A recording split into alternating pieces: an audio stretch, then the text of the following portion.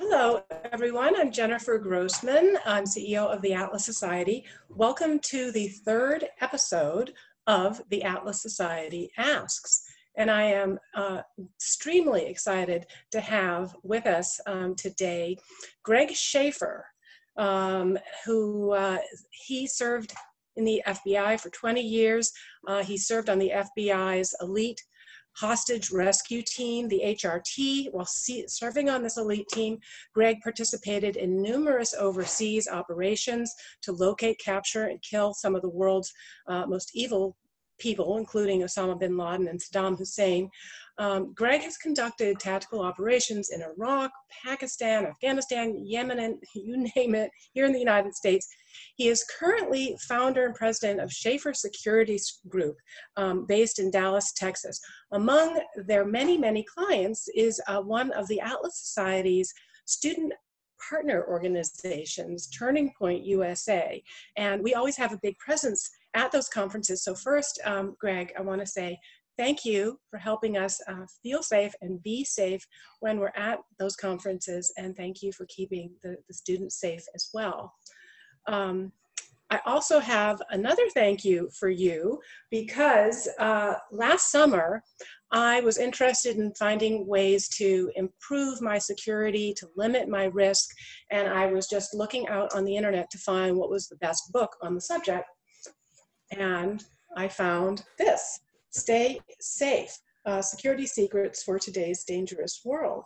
And it wasn't actually until after reading this book much later that I realized that the author of the book was also the head of the company that had been keeping us safe. So thank you for writing this book. And let's start with this. So in this book, I got a lot of actually practical skills, like practical tips, things that I've incorporated into my daily routine. But you say survival is not a skill set. Survival is a mindset, not a skill set. Could you start by elaborating on what you mean by that? Sure. First, it's great to be here. It's great to see you as well. I hope you're surviving this pandemic. Okay, survival is a mindset, not a skill set. What I mean by that is in any critical incident, whether it is an earthquake or tornado or an active shooter event, any critical incident, it's not how strong or how fast you are that determines whether you survive that incident. It's your mental strength that determines that. Let's take a look, for example, the Pulse nightclub shooting. It's a horrific event that happened several years ago. 48 people were killed. The shooter walked into a nightclub late at night and opened his fires. 9 individuals ran into a restroom to hide. Now, they go into the restroom. They know there's killing going on out there on the dance floor. They heard the gunfire, saw the shooter. They ran in there to protect themselves. Well, a few minutes goes by and the shooter walks in that bathroom and then horrifically shoots them one at a time and kills all 9 in that restroom. My question is this: what is it that we're not teaching our kids that even when their lives are at risk, they're not able to fight back? Because Jennifer, if you and I and 7 other people went in that restroom, I guarantee you there'd be a different outcome. Because we would get in there, I would say, okay, when that son of a gun walks in here, Jennifer, you grab the weapon. I'm going to grab him around the throat. You, John, you poke his eyeballs out. You grab his legs. You do this, you do that. We'll break a piece of glass off the mirror. Every restaurant has a mirror. Break a piece of glass off. Wrap a tie around it or a shirt around it. Use it as a knife. But we will have a plan that our lives depend on whether or not we do something. And just to sit there and do nothing, you have to ask yourself, and again, I don't mean to speak ill the dead, but what was the survival mindset of those individuals at the Pulse nightclub? They just sat there and waited for their turn to die. You see, we have to rehearse what we're going to do in our minds before it happens. Here's a perfect example. We all know, Jennifer, should we catch on fire, what are we going to do? We're going to stop, drop, and roll. Because that's been ingrained in us. That survival instinct has been taught to us since we were a young child. Well, we need to do the same thing for other critical incidents. We need to rehearse in our mind, what are we going to do if? Because you're not going to develop a plan in the middle of a crisis. Well, that's for sure. Having been through, a crisis or two, when I'm home in Malibu and I see the fire, coming over the ridge, and the smoke is everywhere, you just panic, and you just have to have your checklist. You have to know exactly what you're going to do in order to be able to face the reality. I also think that the failure to teach philosophy, the failure to teach the fundamental metaphysics that reality, exists, allows people to just develop this kind of mongrel philosophy that where they avoid facing what's happening. And as Ayn Rand would say, you can avoid reality, but you can't avoid the consequences of reality. I know that saying very well. I actually use that in one of my presentations. And it could cost you could cost your life. Yep. So here we are, we're in this terrible this crisis, this lockdown, the economic fallout from the lockdown, and also just the sheer mental stress of being in lockdown, and so many people facing the loss of their livelihood, potentially their home, would seem to potentially create greater risk and greater security concerns. What are some of the threats that you see right now, and potentially on the other side of this? Well, the greatest threat I see right now is not so much to the individual, it's just losing our civil liberties. Mm-hmm. I think every citizen out there needs to be aware of what they are allowed to do and not allowed to do, and not allow their civic leaders, whether it's the governor, the mayor, or the city council, to take away their constitutional rights. So everybody should be aware of that. Secondly, would be scams. I think there was a lot of stuff on the news just today about new scams coming out. People, trying to reach out to you to tell you about your refund check coming in, and those, the IRS never calls you. Everything's done by mail. So just be aware of scams out there. Somebody knocks on your door telling you that they have a COVID-19 test kit. That's a scam. Don't answer the door. So that'd be the second issue I'd be concerned with. And then third would be civil unrest. Now, it's great that so far civil unrest has not been an issue. God bless America for that. Yes. But should this last much longer? Should people's money start running out because they're not getting paid and they can't go to the store to buy groceries? You may see an increase in civil unrest, so just be aware of that. Yeah, I mean, what we're living through right now, it reminds me of what happened in Atlas Shrugged, when the creative people, the people that were holding the world on their shoulders, when they said, I'm not going to be victimized anymore, and they shrugged, and the result was businesses closing down and food supply running out. I just was walking, I'm staying here with my parents down Polk Street, and I saw this tragic sign that said, already broken into, no food left. We're trying to order food, and I'm calling a restaurant and saying, no food left. So I feel like we're living in a kind of Atlas Shrugged moment right now. The theme of Atlas Shrugged was, one of the themes was the sanction of the victim. Right. That there are ways in which we unconsciously may be cooperating with people who don't have our best interests at heart, that want to take advantage of us. And so I was wondering if you could maybe give some examples, or if you see any overlaps between the ideas in your message and Ayn Rand's message, and also what are some of the ways in which, that horrific example of the shooting was one of them, in which we are putting ourselves at greater risk, making it easier to be attacked. Right. There's a slogan I use a lot in my presentations. It's the body can't go where the mind has never been. Again, I kind of alluded to this earlier, but we have to rehearse in our mind what we're going to do in the event we're caught up in a critical incident. And let's take active shooter, for example. Again, you're not going to create a plan in the middle of a crisis. So you need to know what you're going to do. You hear shots ring out. Now, as human beings, our first reaction is to rationalize our fears away. You've seen the interviews. Shots ring out. The media comes and they swarm and they ask the survivors, what did you think, Jennifer, when you first heard the gunfire? And Jennifer answers 99% of the time, I thought it was fireworks. Not gunfire, right. Fireworks. Well, my follow-up question would be, well, how many times has fireworks gone off in your workplace? The answer is never. And in today's world, what's the better probability or bigger probability? Having fireworks go off in your workplace or gunfire? Well, unfortunately, we know it's all gunfire, but we rationalize those fears away. So don't do that. Think about what you would do. Now, the number one biggest mistake people make in active shooter events is they tend to freeze in fear because they didn't have a plan, and they dive under their desk or run into a closet and hide.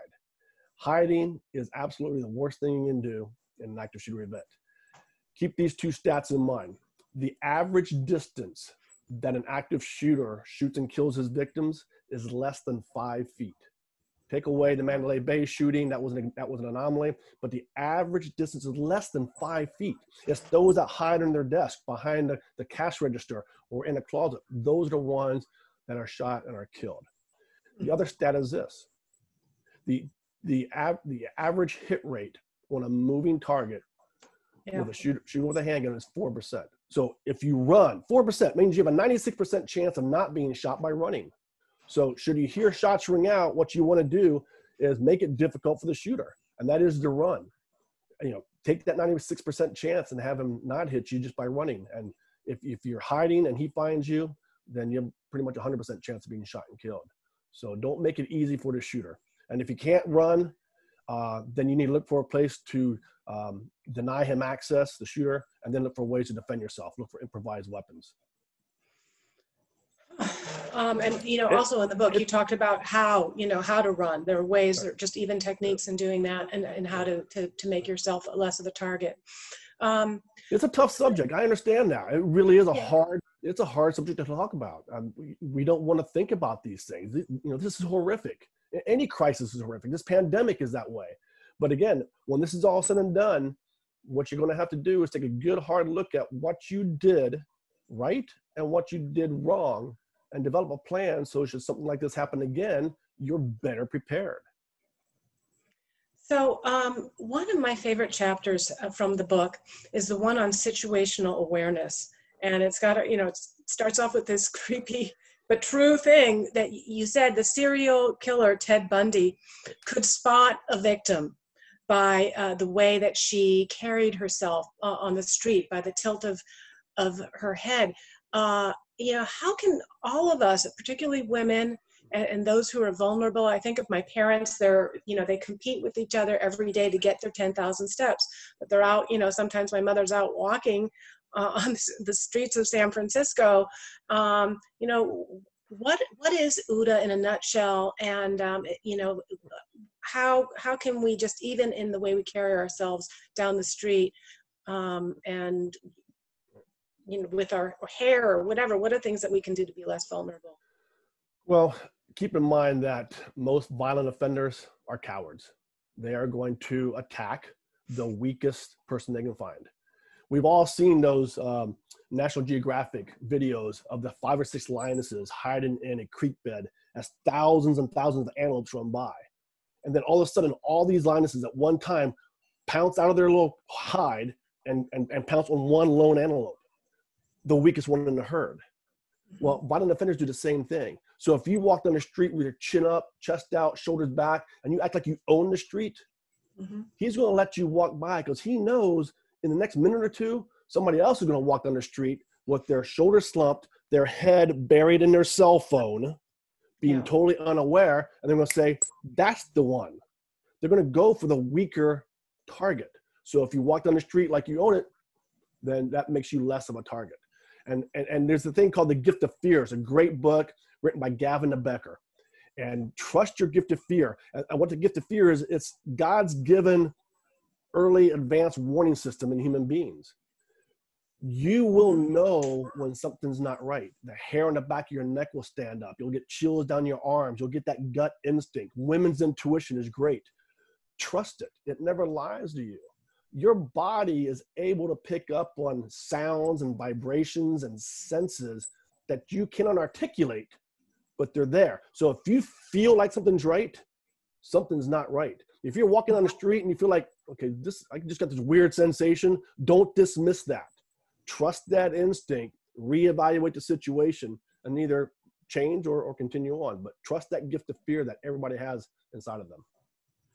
So we have a little bit of extra time. You had some really great stories in the book of, let's say, okay, somebody is coming after you. You told the story of you're being out on a date with your wife, and you just knew that these guys coming towards you were, something was wrong. It was bad.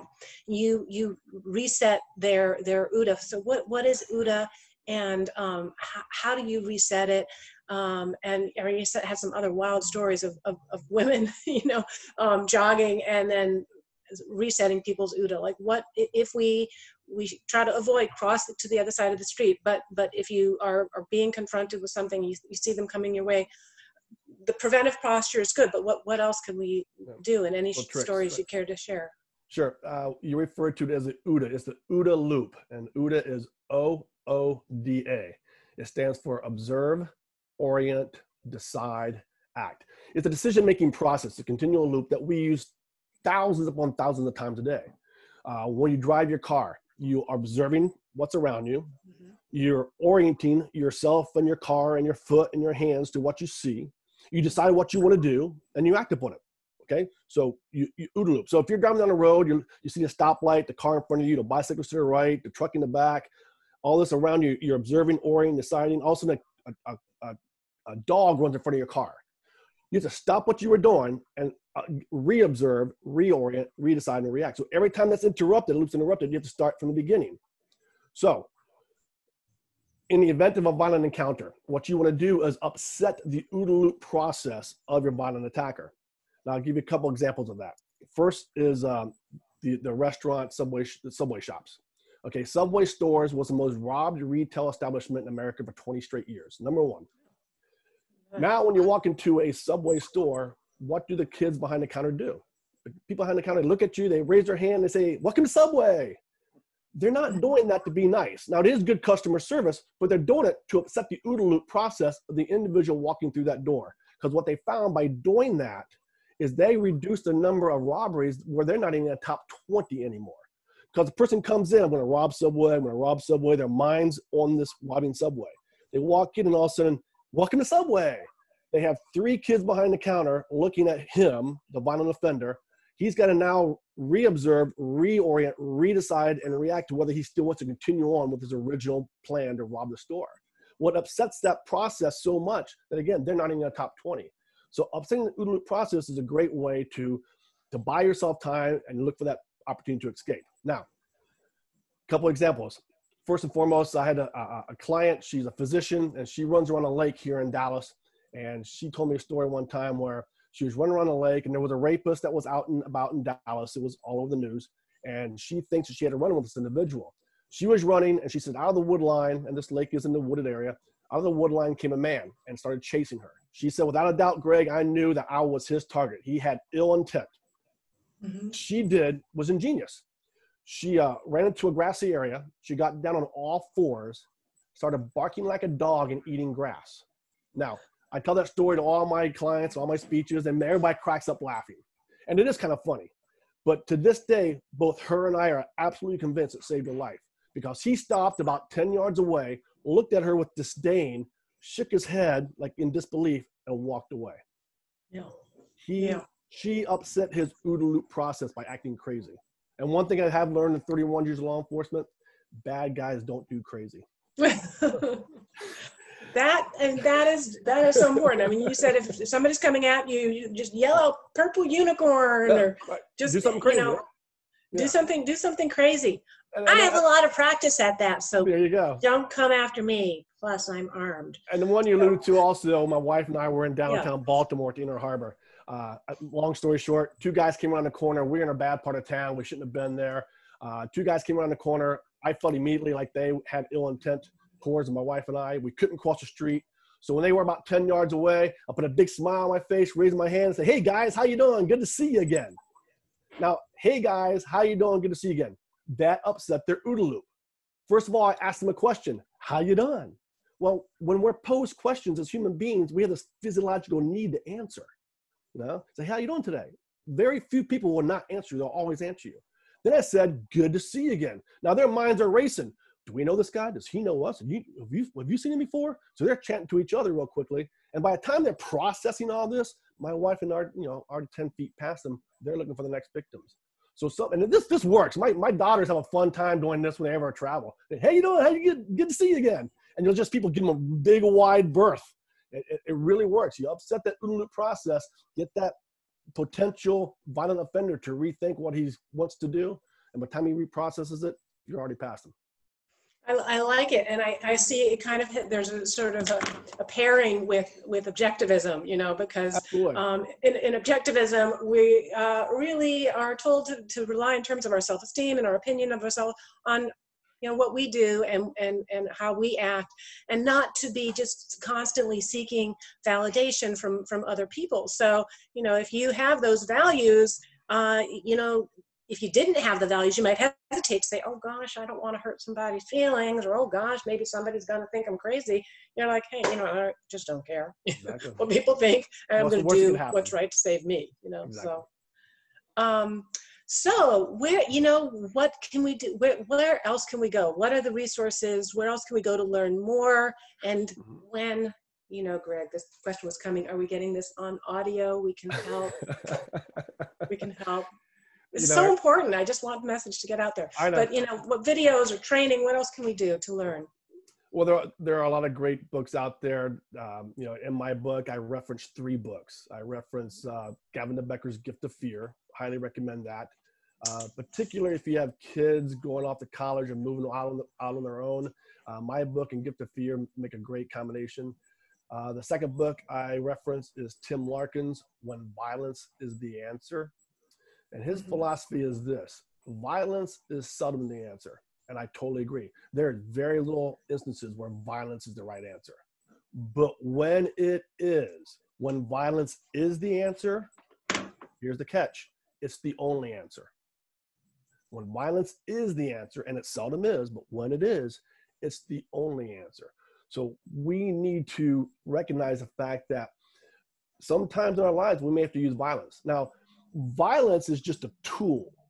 We equate violence with bad people because bad people tend to use violence more often than not. But here's a kind of a graphic story. We got some time here, a little graphic story. What I mean when I say violence is just a tool. A young mother standing at her kitchen counter making a salad. Her 2-year-old daughter's upstairs asleep. Her husband's away on a business trip. She's making her salad. She feels a breeze on the back of her neck. Before she can turn around, a man grabs her from behind and tells her, if you make a sound, I'm going to kill you. She reaches behind and she scratches at him. He gets enraged. He sees the knife that she was making a salad with. He takes the knife, plunges it into her, and kills her. Horrific, violent, just horrific, just senseless loss. Same scenario. Young mother at the counter making a salad. 2-year-old asleep upstairs. Husband's away on a business trip. She feels a wind in the back of her neck. Before she can turn around, a guy's got his hand around her throat, and he says, if you make a noise, I'm going to kill you. She gets enraged. But instead of reaching back and scratching his eyes, she picks up the knife and puts it in his throat and kills him. Same violence. Same end result. There's a human being on the floor of the kitchen with a knife in his throat. Same horrific scene. It's never a good, you know, there's blood everywhere, a dead body on the ground. But in the first scenario, it's bad violence. Second scenario, it's good violence. You can't fault her for doing what she did. She saved her own life and the life of her child. So Yes. violence is just a tool. Don't be afraid of the word violence. And by God, don't be afraid to use violence. Because violence is seldom the answer. But when it is, it's the only answer. And that's a hard thing for a lot of people to really wrap their head around. They don't want to ever have to use violence, and God forbid they ever have to. But if you have to use it, it's the only thing that's going to help you. It's the only thing that's going to save your life. You're not going to talk your way out of a serial killer's basement. You're not going to talk your way out of it. There's only one way to escape that. That's to use more violence than he is. Again, tough subject. I get this. It's a hard subject to talk about. It's, you know, it's great. I just watched a series on Netflix called Dirty John, and without giving away the ending, it has a violent. There's something very violent that occurs. But you know, yes, sometimes, like as you say, when you're in that situation, violence is the only answer, and you have a duty to save yourself. So, well, thank you. Thank you, Greg. I really appreciate this time. Hit me up offline. We'll talk about getting this onto Audible. I am going to download and read those other 2 books, and I'm going to continue to watch the great stuff that you're posting at the Shaffer Security social channels. And I hope to see you at a future conference. Thank you. When we Thank you all again, get back Jennifer. It was a pleasure out of seeing you, this pleasure space. speaking with you. And sorry for such a difficult subject, but thank you for having the Wonderful. courage to discuss it, because it's something that we all need to talk about, particularly if we have kids. And You know, absolutely. I've always been interested in this subject. I remember taking a self-defense class at one point. We did a lot of things like that for our community after the fire. You know, we were just really kind of security minded, and we had a great instructor. And one of the things that he said was, he told us a few moves. And he was a Brazilian jiu-jitsu instructor. He said, he just put into the mind of your aggressor, she knows something. You know, she knows something. If you do a few moves and they know that you know enough to protect yourself, you're going to, again, make yourself a more difficult, more costly target for that aggressor. So I think this is a vital subject. We do not shy away from difficult subjects at the Atlas Society. That's what we do day in and day out. So thank you to come on and share some of this great knowledge with us. I appreciate it. Thanks for having me. Good seeing you again. Stay safe. Good to see you. Thank you.